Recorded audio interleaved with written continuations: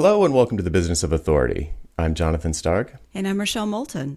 And today we have a very special guest, John Dick, CEO of Civic Science. John, welcome to the show. Great to be here. Thank you so much. So for folks who are not familiar with Civic Science, I'd love for you to give them a little bit of background because it's a non-standard business model for the kinds of people who listen to the show and the kinds of businesses that we generally talk about. But I promise, dear listener, it's all going to make sense in a minute. So John, if you could give us a little background about Civic Science, that'd be fabulous. Yeah, sure thing. So I started the company. We're based in Pittsburgh, started Carnegie Mellon about 13 years ago initially, which is kind of hard to believe, but really sort of commercially viable for about the last 10 years. We are a survey company, market intelligence company is the word we use. But what we do is we gather survey data really at an unprecedented scale in a kind of clever way. We've partnered with hundreds of websites who have, newspapers and blogs and BuzzFeed and Microsoft News and many others who have polls and quizzes inside of their content that people answer for fun. And what we've done is we've figured out how to build and manage those in a way to allow us to ask actually credible survey questions in millions of times a day about anything you could possibly think of. And so we've just sort of turned the survey industry a little bit on its head. And we study thousands of given topics every day, and we package all of that information and we sell the subscription service to large brands and media companies and investment firms who are looking for any kind of signal to predict consumer trends in the future in some way. Wild. Okay, your business model is closer to what would we consider normal than I thought. I didn't realize it was subscription. So there you go. Do you do consulting on top of that, or is it really entirely subscription? Well, we have like account management people who sort of may support a client in sort of how to interpret data that they find in our platform or how to use it. But no, we don't have a consulting sort of billing or anything like that. It's all part of I would just say it's higher end sort of tech support would be a safer way to put it. Gotcha. And just roughly how many employees are we talking about? 55. Okay, so so this is definitely a bigger business than most of the people listening for sure, significantly bigger in terms of headcount. And I believe, I know from the logo wall on your website, you have got huge customers. I remember seeing Dunkin' and Microsoft and Target, I think, and just a lot of big brands, some pretty buttoned down kind of serious brands, which is, I think is relevant because what we really want to talk about today is the mailing list that you do every week. And, how did that start? So let me just let me tee it up a little bit because the John's mailing list, it's called What We're Seeing, is one of the very few mailing lists that I read every single time. I think it's the only weekly list that I've ever stayed subscribed to. And it's just amazing. It's got, the way it works is kind of got a sort of anecdotal, personal intro story. It's usually a few paragraphs, maybe, 300 words. And it'll be funny, it'll be raw, it'll be honest. There'll be lots of vulnerability. And it is just, so it's fabulous. So bravo for that. But that's my favorite part. But then the sort of best part for the business is that there's a second section. The second half is these sort of charts and data research that you guys have done with these still continue to be funny little blurbs about what you think it means or how shocked you were by it and links to like full articles for research. So it really shows off the product at the same time. But the thing that's so great about it is that somehow it feels like someone in your position would have come up with maybe a mailing list and it would have been super corporate and boring and dull. And yours is the complete opposite of that. So I almost want to ask, how do you get away with doing that? Well, let me first of all, thank you for the kind words. Let me back up a little bit. So the ethos of our business is that everything affects everything and everything is constantly changing. So we study everything constantly. And our platform enables us to do that. Like I said earlier, we're literally asking thousands of survey questions every day about every topic you can possibly think of, from sort of how people feel about COVID to whether or not they tuck in the top sheet of their bed, right? I mean, seemingly like frivolous things to like very serious ones. And the reason we do that is because what we find in this database technology we built at Carnegie Mellon is that we can find correlations between things that you would never expect to be correlated. And that's where real insight comes from, right? So for example, a person who tucks their top sheet in on their bed is 50% more likely to watch streaming video or streaming concerts on the internet.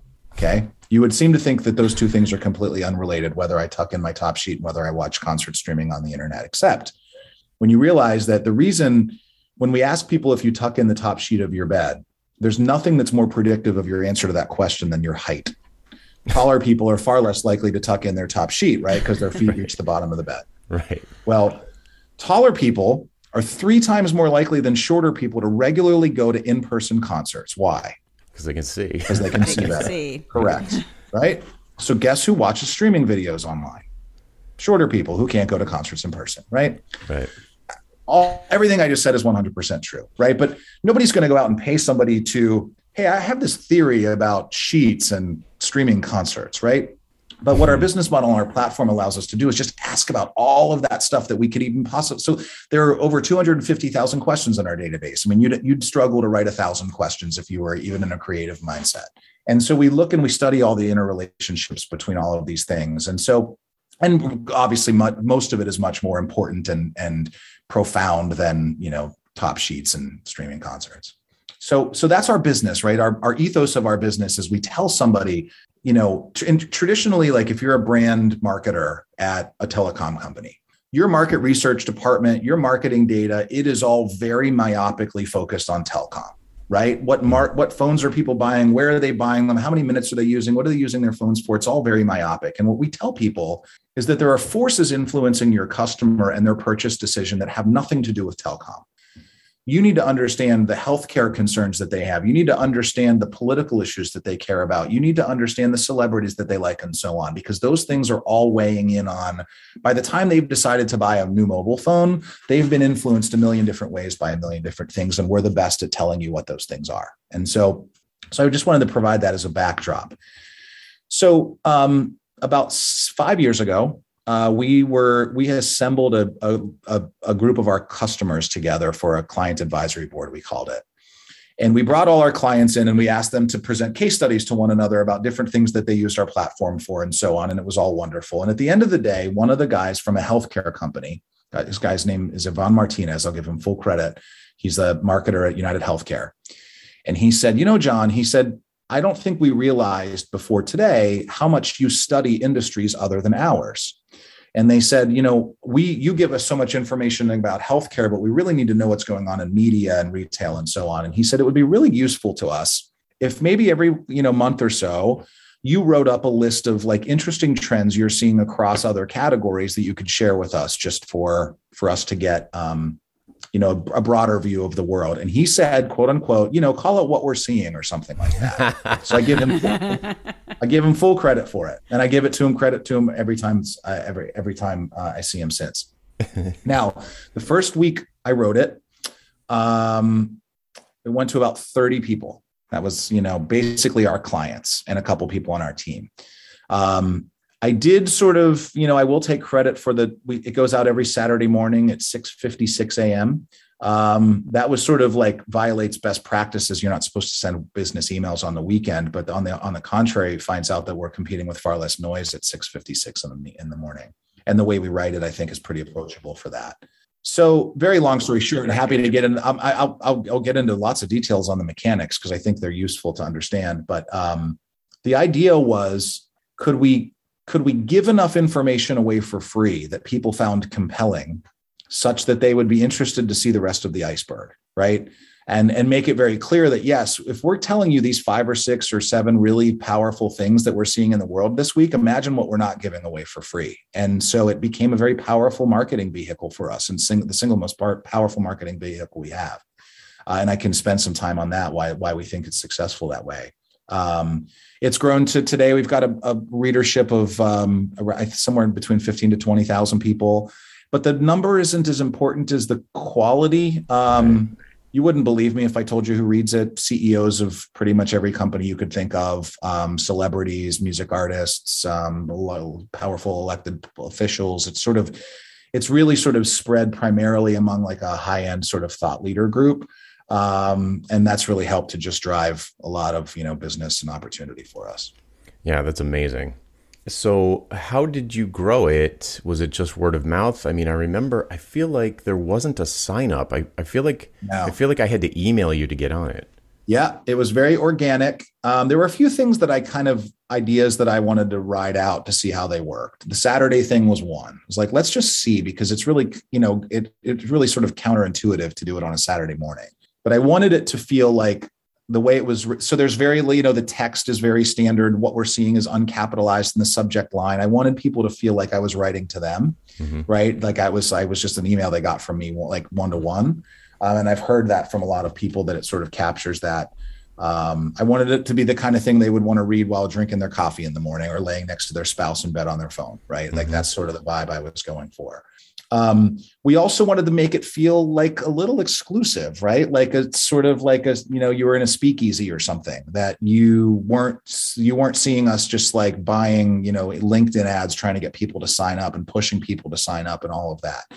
We just wanted to see what it could do organically. And so pretty much all of that has happened. Now, in the last year or so, we've started maybe promoting it a little bit more on our social channels, because I do think it's gotten big enough that sort of speakeasy feel has kind of gone away. But in the early days, that was it. People sort of felt like what we were finding was, and we can track in our, we have our email analytics. What we were seeing is that on a given Saturday, 3 times more people were reading it than we sent it to, like literally, which means that means how many people were forwarding it on to other people. And that was it. They were like, oh, check out this great information I get that nobody else has, and I'm sharing it with you. And so that sort of also happened somewhat organically. And that's really how we allowed it to grow.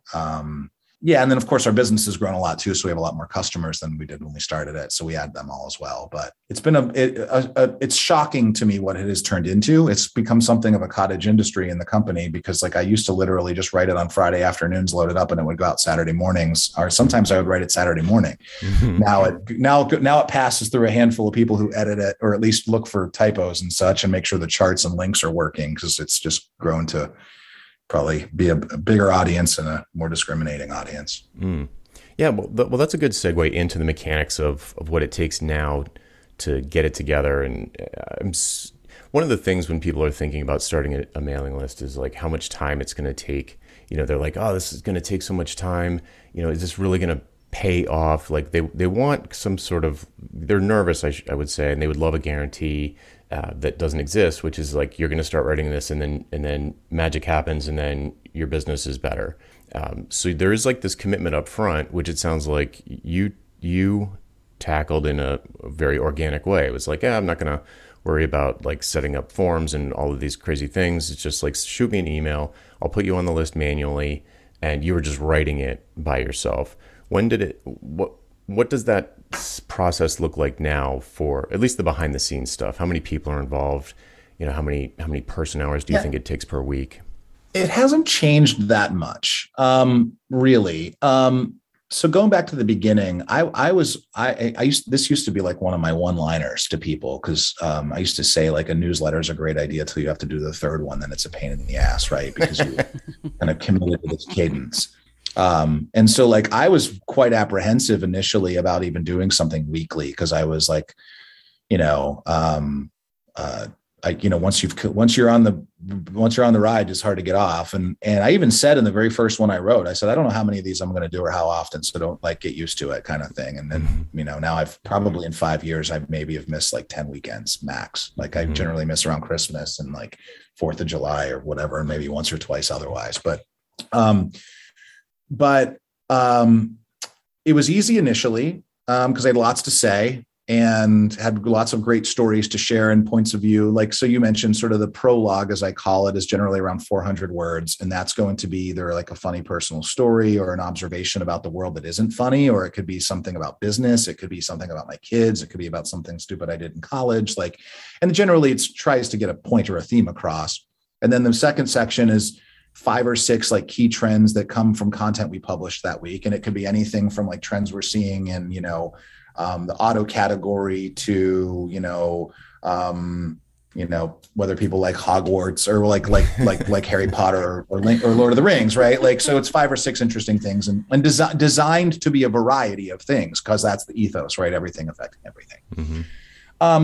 It probably, and even today, so it's gotten harder because like I've used up most of my good stories by now, like funny stories I have from my dad or my college or whatever, like, and things like all my best material, I worry sometimes that I've used it up. Now the good news is the world we live in, for better or worse, kind of writes its own script a bit. There's always something crazy going on that you can maybe have a different point of view on. I have kids who are, gone through different, like they're now teenagers, and my oldest daughter's going to college, and or at least about to apply for college.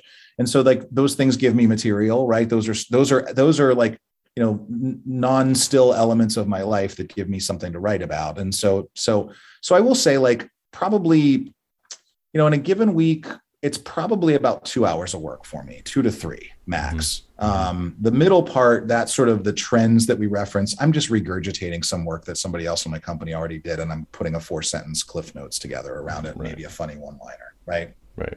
The prologue takes the most work. And yeah, some weeks I worry it. Some weeks I'm like, oh my God, it's Thursday and I have no idea what I'm going to write this week. That doesn't happen very often. Normally I'm thinking enough about it that I maybe at least have the idea by Monday or Tuesday, and then I sit down and write it Wednesday or Thursday. Sometimes I have a couple in the can. Like I may just have a particularly prolific period of like ideas, and I'll write them down and I'll store them away if they're timeless. And then maybe if I am in a pinch, I can pull one of those out. That happens. Now, so the first person who sees it is what we call our chief brand officer. Her name is Amy. And she's sort of like essentially head of marketing and PR and a couple other things, but she's the first one who sees it and has always been the first one to see it. Her number one job, first and foremost, is to make sure that I don't say anything that's going to piss my wife off. Smart move. Yeah. And once a quarter, she flags something and says, this will piss Tara off. So like she's very good at that. And she knows me, and like she's like my closest confidant, right? And so she can tell me like, hey, you kind of sound like an idiot here, or like this is a little too whatever. And she knows what generally the kind of what I'm trying to get across. So she reads it for style, I think. And then one person on her team probably just scrubs it over to make sure the links that I put are working and that the charts aren't wonky and that there aren't any like egregious typos in it. So I don't think that's a particularly like onerous process for anybody. That probably takes another hour or so on their side. And so end to end, it's you mentioned earlier, like, do I like writing it? I love writing it. It is absolutely one of my favorite parts of my job, and I can expound on that a bit. I'm very lucky to have a platform like that, right? That, people seem to genuinely like it. And I get, dozens, depending on the weekend, sometimes hundreds of email replies from people with like reactions and comments and their own personal stories. And, sometimes people are, belligerent and mad at me about something, but far more often it's flattering and kind and, thoughtful stories of their own. So I love that part of it. It's been just immeasurably valuable for our business. I mean, the people you may have, we just announced a few weeks ago that we launched a new subsidiary of our business and raised a bunch of money for it with new investors. And the new investors came to me by way of reading that email. Like that's how I met them. Right. Yeah. So the people who we partnered with in this new business. So like you can't script something like that. Right. Yeah. It increases your luck surface area, I think, when you've got, you're in people's inbox, 20,000 people's inboxes, and there are CEOs and celebrities and so forth. It's like things are going to happen. Great way of putting it. And it's oozing with so much personality that I imagine that anyone reading it is immediately going to like, the first time you read it, you're either going to resonate or be repelled by the style of it. You know what I mean? It's just so not corporate. It's the only way, I can't think of a better way to put it. It's just so real and normal and, to me, right? Like normal is, I guess, relative, but to me, it's just like, yeah, it feels like you're one of the dudes I went to high school with. I have to throw in at least this woman's perspective. I find it really emotionally compelling. So even if you're talking about, like you were talking about the Marvel characters, I don't care about that, but I read it and it was interesting and I thought it was great. And so, but other things that you talk about will hit me, but every single one has an emotional component to it. That's what I feel when I'm reading it. I think that's what touches people. Well, I'm an emotional person, right? I mean, I'm so it's since, I'm not sincere or whatever. Like even saying I'm sincere sounds insincere, but I think like what Amy's very good at pointing out is when I write things that don't sound like me, right? And so, and it might not be because I'm trying to sound like someone else, but it may be just because the way I put the words together in that particular sentence didn't like read like it would be like I would say it. She's very good at flagging that stuff when it happens. But here's why it's really important, both to our business and I think to your listeners, to any business. An insight is significantly more valuable the more relatable you can make it. And I tell my team that all the time when they're helping our clients understand some data that they find in our system.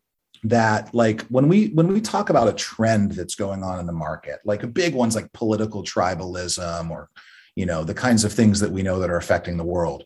When you just show somebody numbers on a page, right, it kind of reduces those numbers to just that. You lose sight of the fact that the numbers that we present to people are born of people who answered questions about their lives and their fears and their interests and whatever else, right? These are actual people behind this. And we all know those kinds of people. And we are those kinds of people. The CEOs of the 10 biggest companies in the world are human beings who probably have to go to the grocery store every once in a while. And they probably, don't have, they probably had to sleep on the couch because of a fight with their partner, or they've got kids who are, too big for their britches, whatever, right? And at some point when you can make the insight that you're uncovering relatable on that personal level, it doesn't just allow us to connect with that person as a reader, but it allows them to actually use that insight to drive a decision that they have to make. Because they're like, oh, I totally see that in my real life. Like that makes perfectly good sense. I trust that insight.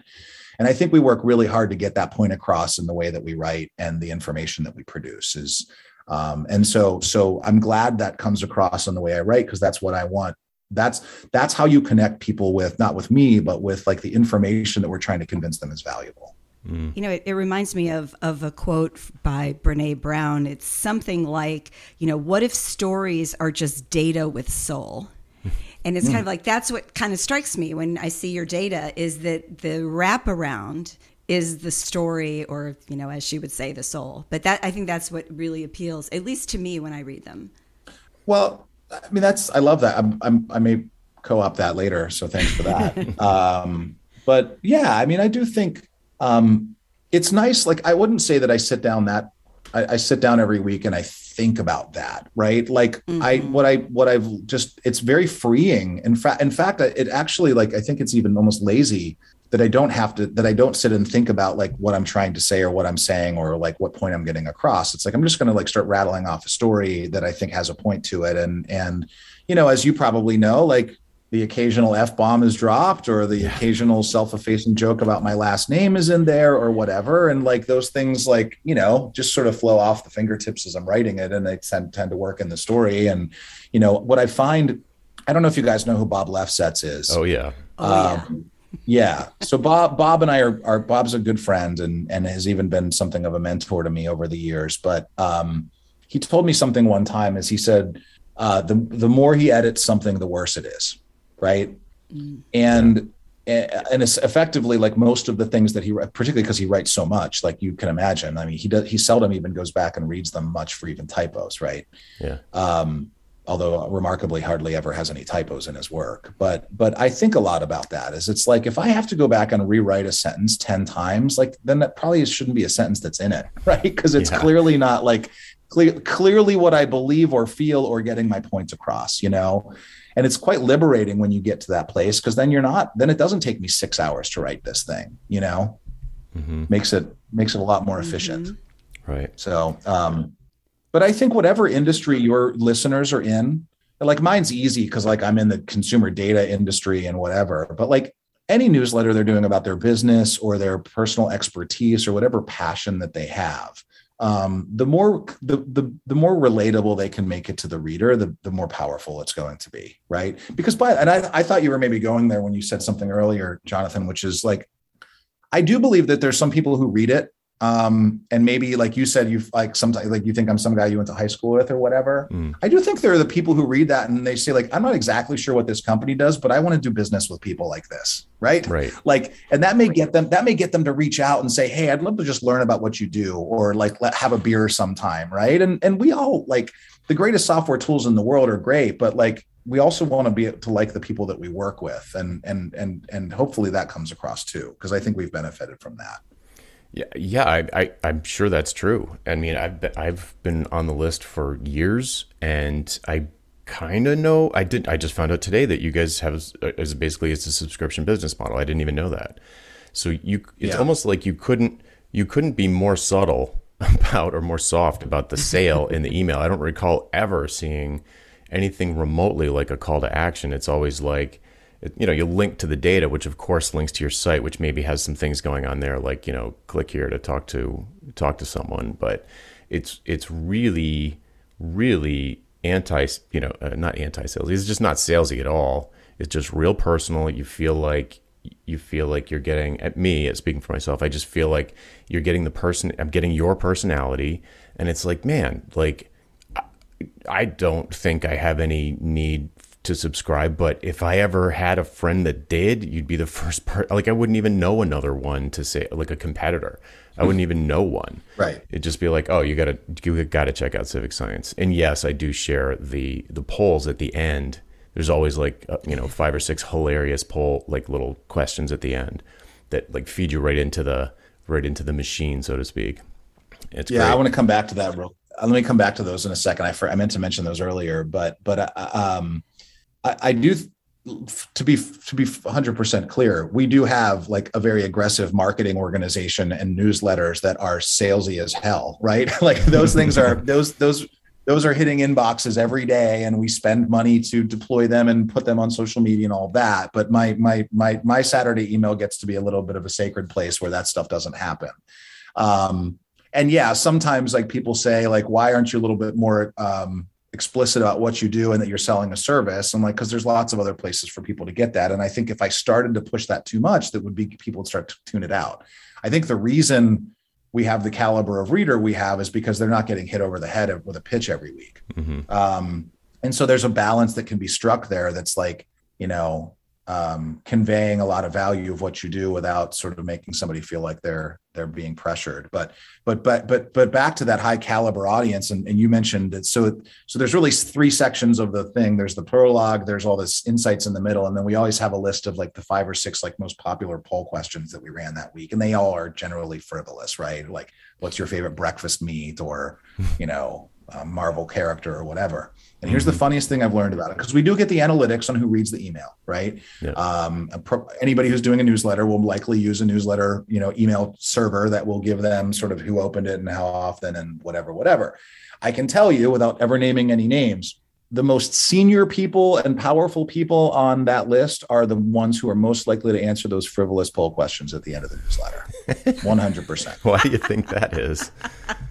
Because first of all, they're people too, right? Like we have this perception of like these big corporate titans as being like, I don't know, deities or something. I don't even know, or whatever, worse, maybe, I don't know. Yeah. But like, no, they're normal people. They went to school and college and high school, and they eat sausage for breakfast, and they have opinions about it. And it's like, they don't really get to do frivolous stuff, right? They don't, every decision or question that they're asked in their lives is super important, like jobs and maybe even lives are at stake, right? So like, I'm asking them a silly question about what their favorite Marvel character is, and they're like, oh, that's interesting. Click. I like Iron Man, and, He's the like, best I don't one. know what business value we get out of that, except just learning a little bit about the human psyche, I guess, that like so many of them just find that stuff kind of fun and different. And like, it's like a little guilty pleasure they get to have on Saturday morning for Yes, 5 minutes. right. Yeah. So. Timing is everything. If you sent that like Wednesday afternoon, that Oh, probably right. wouldn't happen. Yeah. Yep. Yeah, and it was a highlight of my month when I sent in the steak knives up or steak knives down in the dishwasher question. It made it on the list. It was like Oh, yeah. I felt like I was famous.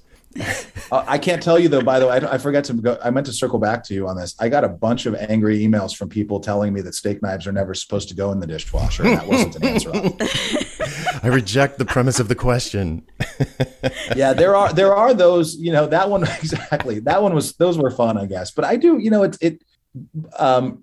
I think partly because, well, not partly, but the putting myself personally out there so much. Well, first of all, the funny thing is how many people I've met that know everything about me. Like I've never met them in my life, didn't know their name, their face from Adam, whatever, but they know everything about my kids and like their, my where I went to college and my relationships with my dad and my mom and like all these like deep things that I sort of share in that. And it's a little strange. It's like, Yeah. oh yeah, I guess literally everything, because I've pretty much, if I haven't shared it about myself, I will next week because I'm running out of material, right?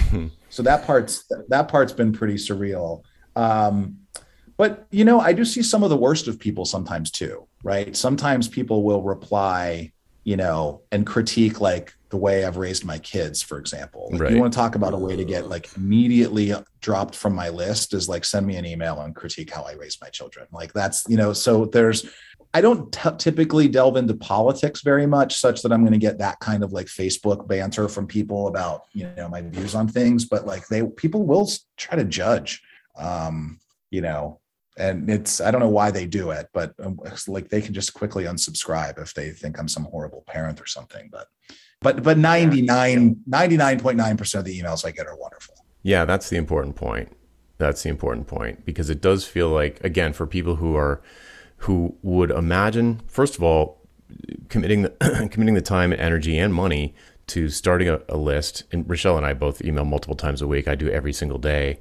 It's expensive and it takes it takes time, and so that's a fear. So people are like, oh, I fear that. And the other thing that once they get over that and they're like, oh, okay, I'm going to devote the resources to doing this, they're like, but what are people going to say? To put something out there that is personal and funny or raw or vulnerable, and there's this it's like, I think it was David Lee Roth said, you stick your head up above the crowd, eventually someone's going to throw a beer can at it. And it's like putting yourself out there, and you're asking for it almost. I mean, you're not asking for it, but people imagine that doing something like that. And to me, that's where all the good stuff comes from, is like doing something that feels a little risky. It's not actually risky. You're not going to get eaten by a lion. It's not a real life or death risk, but it can feel that way. And I guess the point I'd like to emphasize, if you do go and check out what we're seeing, and you'll see what we're talking about, it's really personal. And I honestly think that is the way to do it. I feel like that is the way to do it. I don't think the world needs another, email by committee, like the salesy emails you guys send out, I'm sure are great, but there's no way that they're oozing with personality. No. And they're not even, they don't pretend to be that way. Right. I guess again, what I would try to say for your listeners is, it is liberating to be free and open and honest. Right. I mean, look, there's obviously things I don't touch on. I don't touch on my sex life. I don't touch on there's things like that are off limits, but like, it's interesting because in my job, I can make it relevant to some other thing in the world that we're writing about. And maybe that's not the same case depending on what your audience is, writing about or selling or servicing or whatever. But one thing I will say, that we had a few years ago were approached by a publication about essentially taking that email and turning it into like syndicating it in their publication. And it was very tempting because they probably had, 50 times the audience that we had. But what we would have lost from that is the one-to-one interaction that it created for me with people who could reply to an email, right? And I think part of the benefit of making the email itself not very like overproduced, and it's like in the basic email font, and there aren't a bunch of there's some charts in it, but they're like, I cut and paste them. It doesn't look like, it's not overly designed. And it just makes people feel like they're having an email exchange with me. And it has created so many great relationships for me with people like you, right? And also like business opportunities, but also I've gotten really good feedback and great ideas like you for questions and so on. Like I'm a huge advocate of the email newsletter as a marketing vehicle over like a blog. Blog, you can do more broadcasts and it might travel a little better, but ultimately it's not going to create the relationship that you really want to create with your customer or your audience or whomever it is. I don't think I knew that. I stumbled into it thanks to Yvonne Martinez at United Healthcare 5 years ago, but it was one of the best things that ever happened to our business and to me personally. Yeah, we hear the same. I say the same thing about my list. Rochelle, I assume the same. And I hear it all the time from people who do get over the hump and they do start doing a really honest, good list, like a real genuine, it's like they're themselves writing an email. I have the same mentality about it. I want it to show up when my email shows up in somebody's inbox. I want it to feel like it's from your dad or your brother. It just looks just like one of those emails, mostly, at least at the top. I've got links at the bottom, but yeah, I think it's such a great thing. I've heard it over and over and over again from people who did finally start a list. They say it's like one of, if not the best thing I ever did for my business, specifically mail, not blogging. Well, and I think especially it depends on your business model too. I mean, you can have an amazing business with a list of 100 people if you structure the business right. In your case, in some ways, the bigger the list, the better, as long as the quality is there and it ties back to your business model. Yeah, I mean, for sure. And incidentally, people still unsubscribe, right? I mean, it drives me, it's like, it's still a little punch in the stomach every week when I see like the 4 to 6 to 8, sometimes 12 people that unsubscribe. And I never know why. Like, you know, I'm not, again, because I'm not overly political or anything like that. I'm like, what did I say that pissed this person off this week? You know? And so sometimes you are definitely putting yourself out there and you're going to have to, you know, accept. And again, and that's even if you have a newsletter that doesn't quite get as personal as mine does, you just have to accept the fact that some people don't want to communicate with you that way. And that's okay. Right. And your list will naturally refine itself to the people who want to have that kind of interaction with you. And, you know, depending on how big your business is, it might be okay if there's only 50 of those people. Might be okay if there's only 100. You might not need thousands. And you're going to develop relationships with it that are worthwhile. Yeah, I'm a huge advocate for it. There were two things that happened on your list. I'm not even going to try and guess at when it was, but there were one time I feel like you sent out, I don't know if it was an exchange we were having just one-to-one or if it was something you asked the entire list, but I think you asked the list something like, reply and tell me what you think civic science does. Like you were trying to come up with like a positioning statement for civic science. Like how are we perceived? And do you remember that? It was like, yeah, that was probably 3 years ago, I think. Yeah. I mean, it was maybe not quite that overt, but it was more or less like we're going through this interesting, I ruminated on how we were going through a rebranding exercise. And, you know, there's all this pressure to sort of like describe your company in 5 words. And I was really having a difficult time doing that. And, you know, we'd become so many things to so many different types of people that I wanted to get some feedback on it. And I got it. It was like, had this amazing like focus group of people giving me some terrible ideas, but lots of really good ones. It worked really well. I haven't done anything like that since, actually, where I like explicitly sought feedback on something, but I do remember that. And I do remember it being really helpful. Yeah. That's what I was wondering, if it was helpful, if it was just a lot of noise. Yeah. I think you want to be really, really careful about something like that, because you definitely don't want to look like you're using those people to do it. But like the one time we did do it, it worked out pretty well. Cool. And again, I don't know if this was public or not, on the list or not, but you recently started a podcast, and you were, I think, you started mentioning, I feel like there was a similar kind of thing. Maybe you didn't solicit feedback. Maybe I was just like offering unsolicited advice. But I remember getting to exchange about that. I'm curious how the mailing list and the podcast, if there's a relationship there, if the mailing list helped the podcast, or how you see the podcast. Not that that's what we're really talking about today, but I feel like there's a relationship. Well, there is definitely a relationship. It's called The Dumbest Guy in the Room, me, not the guest. And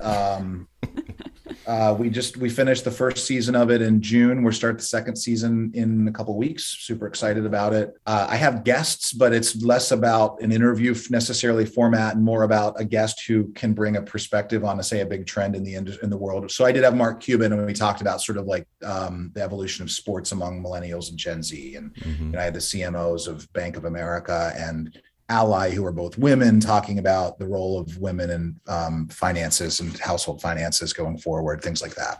So anyway, my Saturday email was just a really great marketing vehicle to drive audience to that podcast. And we had lots of other ways we were doing that. Of course, we worked with a production company, and we used our own newsletter, our own promotion on social to do that. But that newsletter was because that was the audience it was created for. I wanted to capture something of the essence of my Saturday email, in that like it starts off with a little bit of like a personal story, and we wanted to keep it very like lighthearted and PG-13 and so on, and we did that pretty well. But no, the list, that audience of our Saturday email probably comprised half of the first audience of the first podcast. It kind of grew past that, but and the other thing is I got people who reached out to me who were what I would say, titans of industry or whatever that were on that list that I offered to be on the podcast, which so became a pretty good recruiting vehicle as well. Like, oh, that I would, yeah, that was pretty awesome. So we also just wanted to start to test different, I would just say denominations or formats of our content. Like our emails have done really well. Studies that we publish, news articles that we write all do very well. That was the first we were going to foray into podcasting. We don't do any video, but we're going to start doing some different video formats in the fall. So we just wanted to see if this sort of like tone that and voice that we've established would travel. And at least from one season of a podcast, it seems to have traveled pretty well. Yeah, it's good. Well done.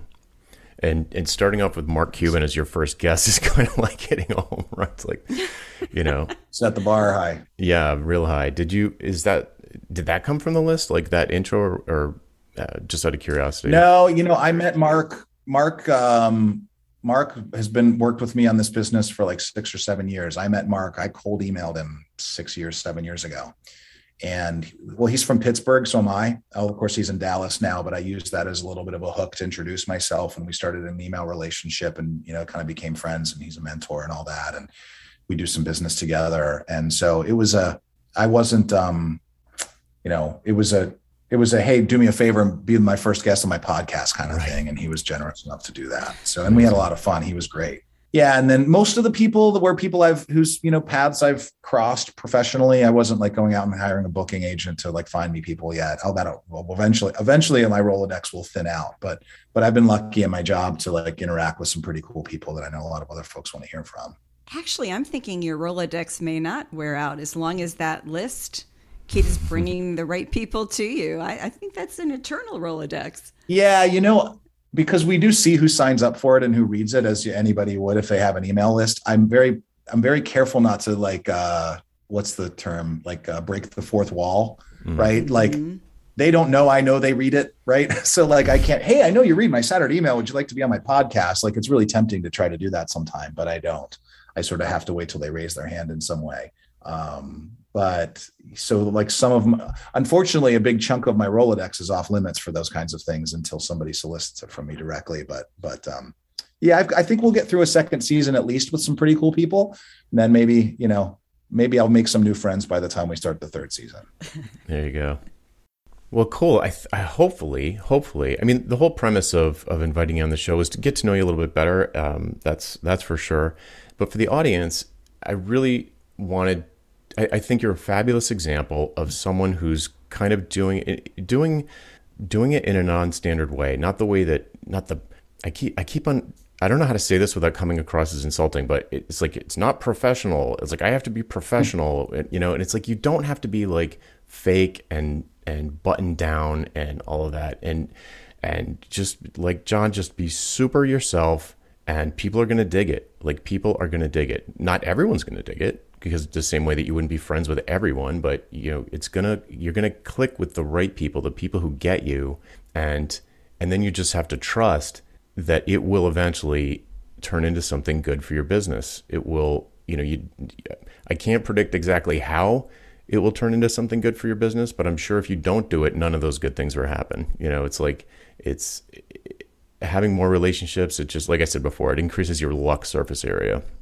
So fabulous. Thanks so much, John, for coming on. I know you're a busy guy, and we'll let you get back to your day, but where can people go to find out more about civic science and sign up for the list and see what this awesome content is that we're all talking about? civicscience.com. Very easy.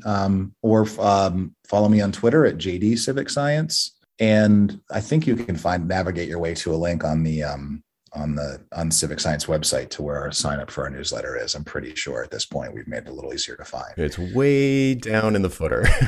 Yeah, it's hard to find. It's way down in the footer. So look there, people.